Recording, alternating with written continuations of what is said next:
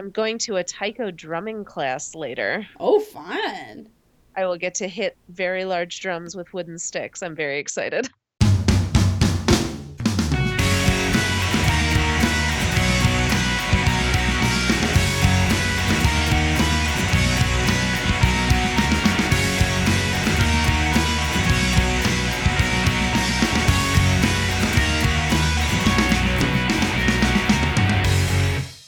You're listening to Love Ya, a guided tour through the wide, wide world of streaming teen rom-coms.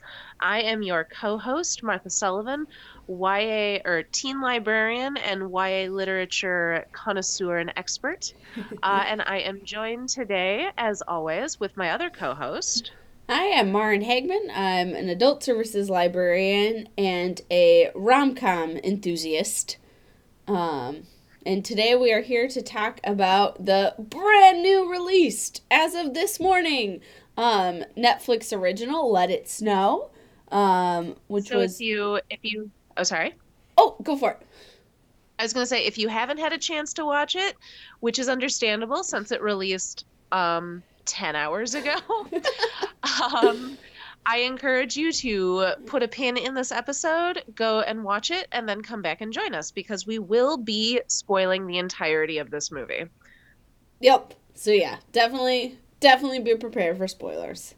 So yeah, this movie was directed by Luke Snellen, and the screenplay was by Kay Cannon, Victoria Strauss, and Laura Solon, and is based on a YA novel by Maureen Johnson, John Green, and Lauren Miracle.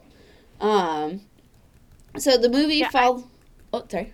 I I believe the book it was based on is a like a trio of short novels. So like I think it's a collection of novellas. Oh, okay. Yeah, that makes sense. So yeah, it stars. So there are basically three interconnected plots.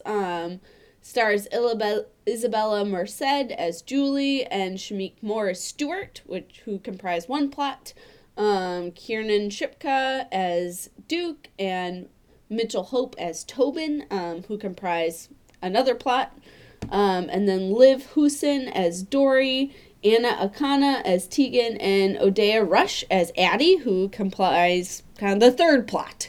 So yeah, we have basically overarching story of teens on a snow day. It's also And Christmas Eve. oh yeah, also Christmas Eve. And it has snowed, which I believe this movie takes place in Illinois.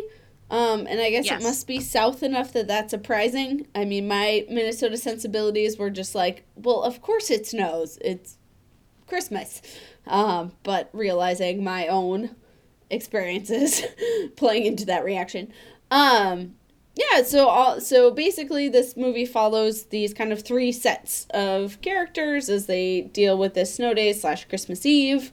Also connected by the overarching story of Jacob Balaton as Keon, who works at a very thinly guised Waffle House that is called Awful. Oh my gosh, what is the second name? It's not House because they probably would have It's gotten Waffle Town, I think. Town. That's it. So Waffle Town, which is not a Waffle House, but the sign, the W has gone missing, so it is Awful House or Awful Town, excuse me. And Keon, who works there, is trying to host a party because his parents, he was going to host a party at his house, but his parents unexpectedly had their flight canceled. So while that is kind of the overarching, all these teens getting themselves to Awful House, we kind of have three plots. So the first, Julie and Stuart meet on a train. Stuart is a pop star who is going incognito. And their train breaks down before it really even leaves. Julie was on this train to journey to get her mother this special Christmas ornament. But since they basically haven't left her hometown, he follows her off the train as she just decides to go back home. And they get up to some adventures as she shows him around. and he learns more about her situation where she has a mom who is sick, and she has been recently accepted to Columbia University, but is worried about going, for her mom's sake. The second plot is Kiernan Shipka as Duke, and then Mitchell Hope as Tobin, who are best friends. Tobin has been hiding his feelings for Duke, and she takes him along to a broomball game with her new, I think officially boyfriend, or at least boy she's interested in, JP. I was gonna say, I don't think they were actually dating. I think it was just like Yeah, I want to date this guy. yeah, it was kind of, yeah, it was like a little fuzzy. But yeah, I do think you are right. But yep, she takes him to a broomball game, and they eventually have to like run away from these really mean sets of twins who were like physically horrible during this game of broomball. And their car gets stuck, and they, as they are getting themselves to Awful Town. And then the third plot, taking more place in Awful Town, is Dory, who works at Awful Town, and the girl that she has a crush on, Tegan, is kind of sending her mixed messages. Like, they had this, like, night of connection, and both had seemed into each other, but Tegan shows up with her cheerleader friends, and they all, and proceeds to ignore Dory and be really rude to her. Meanwhile, Dory's best friend, Addie, is going through a whole thing. She's afraid, her boyfriend isn't getting back to her, and she's afraid he's cheating on her, and so she finds herself at the mercy of the tinfoil lady, I think is how they refer to her, who is delightfully played by Joan Cusack, and who throws her phone out the window. I gasped. I know, I did too. I was like, wait, what now? And so, yep, so Addie, trying to ascertain if her boyfriend is cheating on her, and kind of feeling left alone, both because before her phone had been thrown out the window, nobody, he had not been texting her back. And then, without her phone, is trying to find him. So, yeah, those are roughly the three plots. Martha, did you have a favorite of the three? I was just thinking about that. I think my favorite whole story was Julie and Stuart. I agree. I thought the guy who played Stuart was very cute and charming. And I really loved the scene.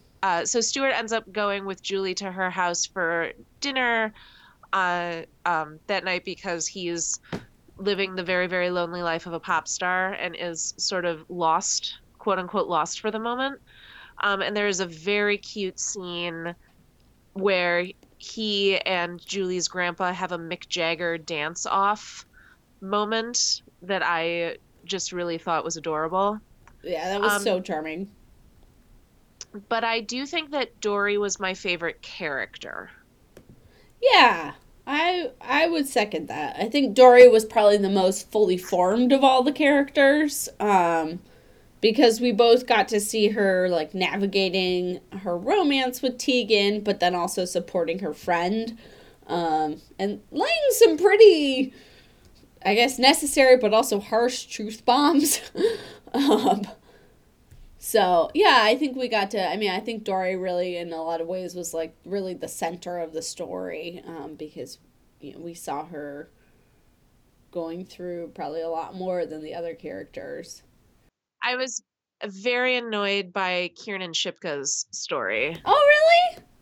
Yeah, I did not care for it. I am just never, and this is entirely a personal preference about, like, what story tropes I do and don't enjoy. I just don't enjoy the like we've been friends forever and I've always been secretly in love with you. Um so I'm going to act a jerk while I can't deal with my feelings. Um it's just not my favorite story. Oh, I mean, yeah, I have noticed you don't like that trope. Would we say Tobin acted like a jerk? He has some hissy fits during their storyline that I was kind of like, dude, if you, because his whole deal is he's been in love with her since he was 5, I guess, and never told her. And then he has some moments where it felt like he was expecting her to not behave a certain way, but like be sensitive to his feelings in a certain way. And I'm like, dude, you haven't communicated anything to her. Like, how should she know that you're feeling a kind of way about this? Um, I guess I more just saw him being upset about his car. Um, Oh, he was for sure upset about his car. And that was like him being upset about his car and then him being upset when those two bullies were like abusing him on the ice was like fully understandable. It's when he and Kiernan are having their like little organ song and dance oh, moment. yeah, And then that, he has a hissy fit and has to go sit out in his car for a long time. I don't know how long he was out there, but it was fully dark by the time anyone came to look for him. At that point, I was a little bit like, if you are this annoyed, then you need to communicate with her what is wrong.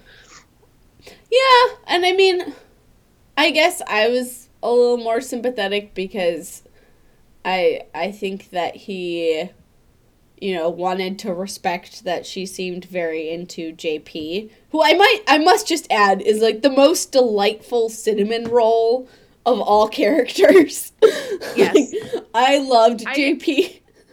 I actually thought they did a very excellent job in making him that like kind of hippie doofy woo woo like surfer bro almost, even though we weren't on a beach, but not making him totally unbearable to be Yes. around. For our At one listeners, at oh, one point he asks if Tobin meditates, and I was like, yes. you're 18. He was just so endearing in his little Patagonia sweater and oh, I just loved him. Um and for our listeners at home who maybe don't read as much romance novel Twitter as I do, the term cinnamon roll is a term for a male protagonist who is just very sweet. Um, Is it always a male? Is it always for boys? Generally, um, um, I thought the reason I'm confused is I thought it just generally referred to like in general a character that was very sweet that you want to like protect. yeah, and I mean maybe I've just in the because I've only heard it in the context of romance novels, and I've pretty much only exclusively heard it applied to men and like specifically male protagonists. Oh, which Okay. looking up I think is a quirk of romance novels. So it I think you are right in the general sense. I just have only heard it in this one context. So Yeah, I think what happened is that Fandom World got a hold of it. yeah, So now, and I don't mean that in like a derogatory or a bad way, but now I do think that it has a more general application to just like a character that is more innocent, sweet, nice, that you want to like protect from the world. cool. Well, it's a good term. I'm glad it's found broader use. And I agree with your application of it to JP in Yeah, this context. he is just the most precious cinnamon roll. The whole time I was just like, yeah, I enjoyed him very much. Also, Billy. Billy was the other cinnamon roll in this movie for me. Billy is Keon's coworker at Awful Town. Um, Except that Billy may be involved in like a lot of illegal well, activity. okay, yeah, there's that. Um, so this one I enjoyed. I thought it was the perfect length. I could almost see the Julie and Stuart's story, and then also Dory and Addie and Tegan. Like both of those, I almost feel like you could have pulled out and made a whole Sure. movie for. Um, But yeah, Yeah. this is a very traditional like one night montage teen movie, and also in the tradition of Love Actually with the braided Christmas narratives going on, that end up all intersecting at the end. Which overall I would say that I enjoyed. Yeah. I think it did a nice job. I think your Heard of it point. before. Oh, What's that? sorry. I was just gonna say I had not heard of it before you suggested it. I mean, I'm sure I would have come across it. Netflix would have recommended it to me at some point. But I had no expectations going in beforehand, except the cast is weirdly stacked. Yes. Like we've got Kiernan Shipka, we've got Joan Cusack, We got Darcy Keon is Carden. played. Darcy Carden shows up as Stewart's publicist. Julie is played by the girl who played Dora the Explorer in the new live action Dora movie. Oh, I didn't know that. And Keon shows up as the best friend in the new Spider-Man movies. Ned, So, I believe. um, I was very convinced that Tobin was played by the actor who plays um the older brother in Stranger Things, but it is not the Oh, same guy. Charlie Heaton. Yeah, it's not him. No, yeah, they do look very similar though. Yeah, I can see why you thought that. Yeah, absolutely. Yeah, it is a very set cast, and I think, it had a nice intersection of. I feel like oftentimes we run across these movies where either, we have a cast that is acting its heart out to a script that, is a little weaker. I feel like we've had a couple of those, and then we've had, ones like in Naomi and Eli's No Kiss List, where it was like both, a bad script that maybe could have been saved by a stronger cast.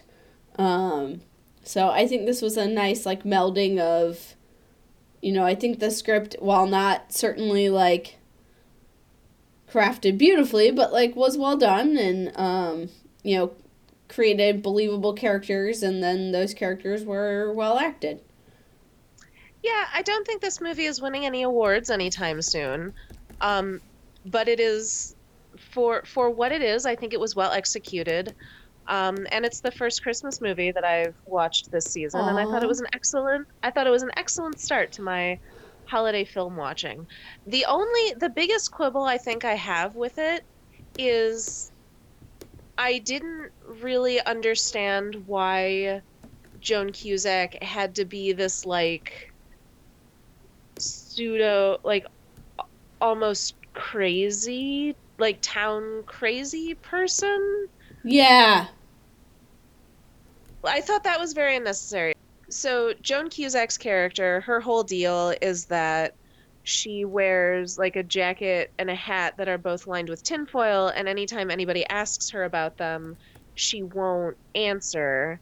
So there are like all of these kind of pseudo conspiracy theories about them, and really it ends up just kind of boiling down to, oh, look at the crazy person, but Yeah. also she's the one who's like around to get everybody out of their scrapes. So I don't know. I feel like they could have accomplished the same things with her character without the weird added like tinfoil hat conspiracy Yeah. stuff. She could have just been the tow lady. Like, there Yeah. wasn't a need for her to be wrapped in tinfoil mysteriously. I did enjoy that she was a lady because I feel like there's a world in which they made this movie where that role is like an older gentleman with a white beard who might be Santa Claus. Yeah. Yeah, I Like think that was a. there is a world in which somebody pitched that as an idea for this movie. Oh, absolutely. And I think Joan Cusack was a smart choice because she has like a fierceness to her that, like, makes her throwing a random teen's phone out the window, even though it was a little shocking, like, make a little sense. She sold it.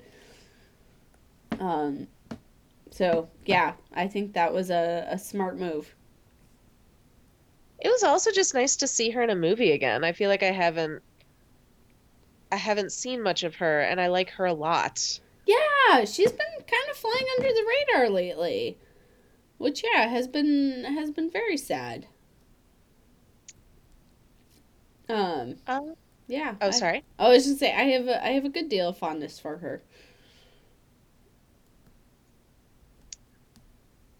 I will say I'm not sure how much more there is to really talk about this one. Yeah, I mean, besides the tinfoil, what else will we fix?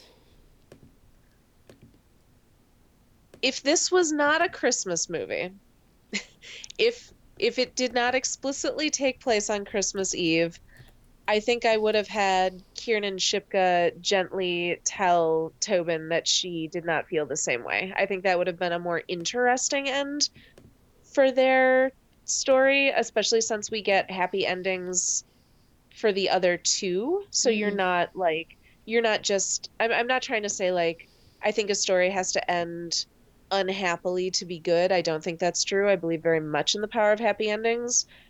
But because of the way that I feel about that particular romance trope, I would have preferred it if that story had ended um, with Tobin having to like deal with the fact that his feelings are unrequited and like what that would mean for their friendship going forward. sure. Um, Problem with the movie so much as just a preference that I have. Yeah, that's fair. I mean, that certainly would have been a more unique choice in the rom com world. Um, Definitely. I think the one thing I would have changed, I think we needed a little more with Tegan and, or sorry, not Tegan, Addie. Addie is the friend. Dory's best friend, Addie. Um, I think, um, I think that we could have used a few more scenes of. I mean, I understand that like Joan Cusack's character was there to kind of help along with some harsh truths from Dory, is kind of there to get her like head screwed on straight in terms of realizing that the reason she's not hearing from her boyfriend is he doesn't prioritize her, and she's kind of trapped in a cycle of feeling unconnected and therefore like pushing harder and therefore pushing him away. So I mean, I think there were those nice scenes with like Dory kind of dropping those truth bombs on her, and then the tinfoil hat lady, throwing out her phone and saying, "You need to stop worrying about this so much." But I think we could have used another scene or two of her like kind of letting that go, because that did feel pretty sudden. Like I feel like you don't come to like peace with yourself after realizing some uncomfortable truths that quickly. Well, and that one leans very hard on like the crazy ex-girlfriend kind of storytelling, which I wasn't a fan of. Um, like the scene in the diner where she dumps the milkshake over the head of the girl that he's hanging out with. Like he has some dialogue in there that's like, I just want to hang out with my friends, which is a totally reasonable request, but we've also seen her like the whole day commenting on things that I think are legitimate complaints on her end. Yeah.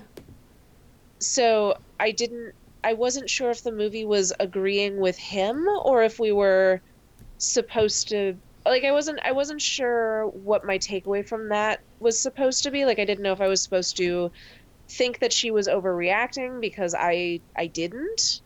Maybe the dumping the milkshake on that girl's head was a little far, but they're also sitting there like rolling their eyes at her and being disrespectful, and her boyfriend, who is someone who should care about her, is not like helping her at all. So Yeah, I I think we was were supposed to. I think we were supposed to agree with her actions. I mean, I think that was the combo of, you know, Dory saying later, like, yeah, you maybe need to get some more healthy coping mechanisms, but also this guy is just a jerk. Like, because then we also have Dory afterwards being like, you reacted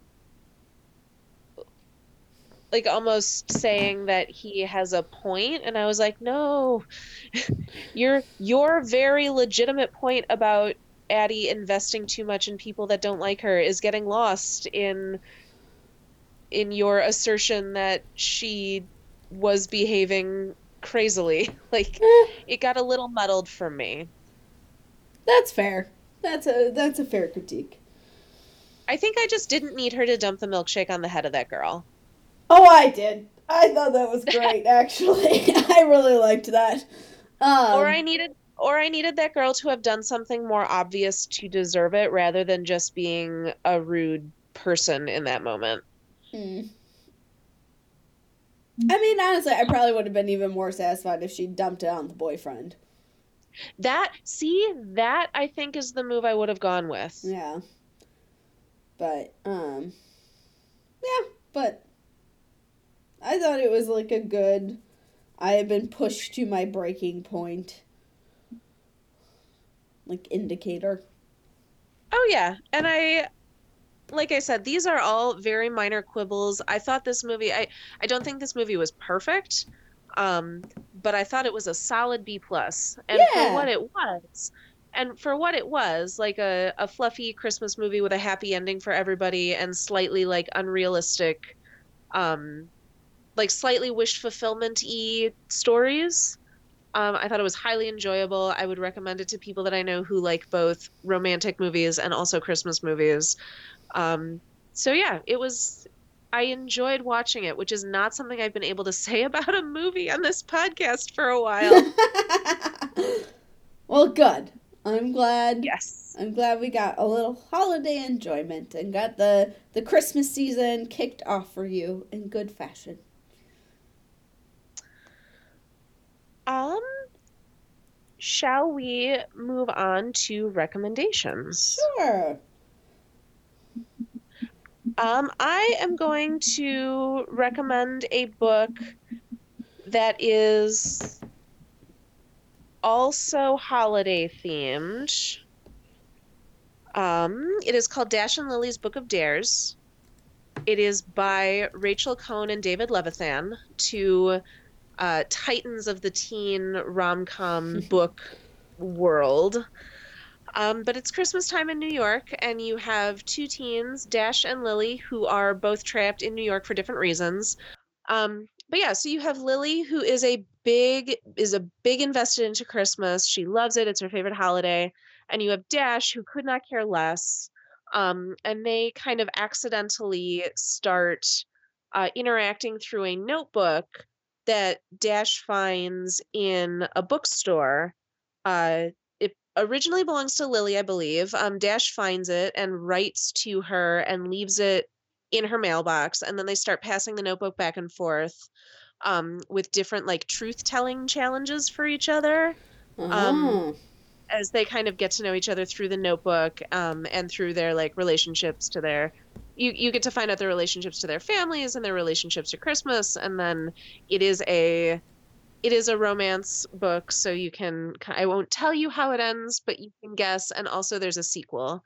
Um, it's very sweet. It alternates POV between Dash and Lily.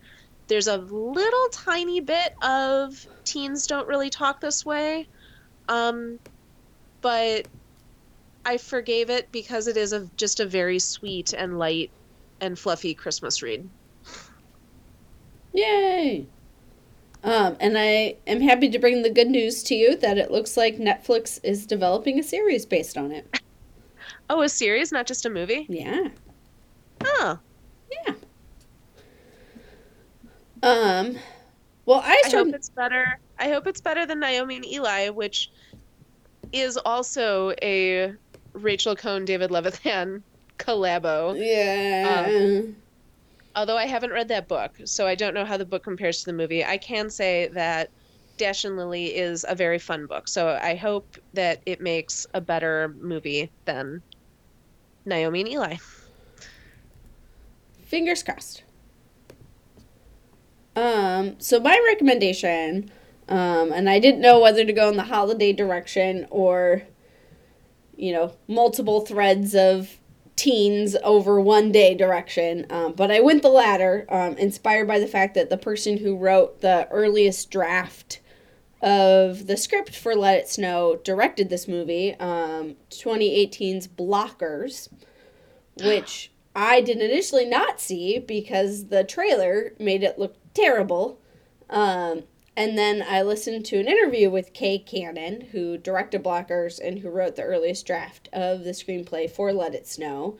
And she talked about how mad she was at that trailer because it did not reflect the movie. So I went ahead and watched it, and it is delightful. It follows 3 teen girls on prom night, and who make a pact to lose their virginity, and their parents figure out about this through technology and track them down. And while it could sound gross, it actually really isn't. It's actually very lovely and sex positive, and yeah, just a delightful movie that I would recommend to everyone. So, Blockers. Yeah, that was one that I missed too because of the advertising. I was like, ugh. I mean, I guess I'm glad that we have sex comedies that star mostly girls, but also I don't know how interested I am in this. And then when I heard what it was actually about, it was like, oh, so people just don't know how to market this. Cool. Right. Exactly. I haven't seen it yet, but I do very much want to. Yeah, it is very delightful. Yeah, I would highly recommend it. So we will be back in a couple of weeks. Our next episode is going to drop the Wednesday before Thanksgiving, so it'll give you a nice little respite before your family-based holiday, if that is something that you celebrate with your family. Otherwise, it'll just give you some nice company to enjoy during the holiday. We will be watching and discussing Dumplin', one of the OG Netflix YA rom-com originals. And one of the movies that I watched and enjoyed so much that I said, I want to spend 10 years talking about this with other people. So, yeah, it is one of the movies that inspired the inception of this podcast. Until then, you can listen to our sister show, Did You Do Your Homework, which updates on the same feed as this one. You can follow us on social media at DYDYH Podcast on both Twitter and Instagram. You can follow us individually on social media. I'm at Magical Martha pretty much everywhere. And you can find me on Twitter at _star_danced, where I tweet a lot about rom-coms and romance novels, as well as politics, the state of Minnesota, and a lot of maps. There's a lot of map retweets. Yeah, basically, if you like the contents of this podcast, you'll like the contents of our Twitter feeds. I also write a newsletter that comes out whenever I feel like it. This last episode was a compilation of all of the horror books that I recommended in the month of October. And I'm currently working on a top 10 list of my favorite movies from the past decade, because everyone is going to be writing one of those. So, why not me too? Yeah, we have under 100 days left of the 2010s. It's a little surreal. And I've been going back and looking at lists of when movies came out, and it is wild, the movies that came out that I just forgot existed. Yeah, 2010 was definitely a different time. It was.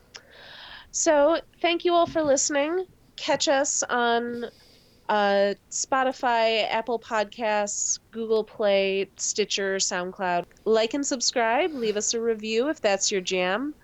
And we will see you in a couple of weeks. Until then, love ya.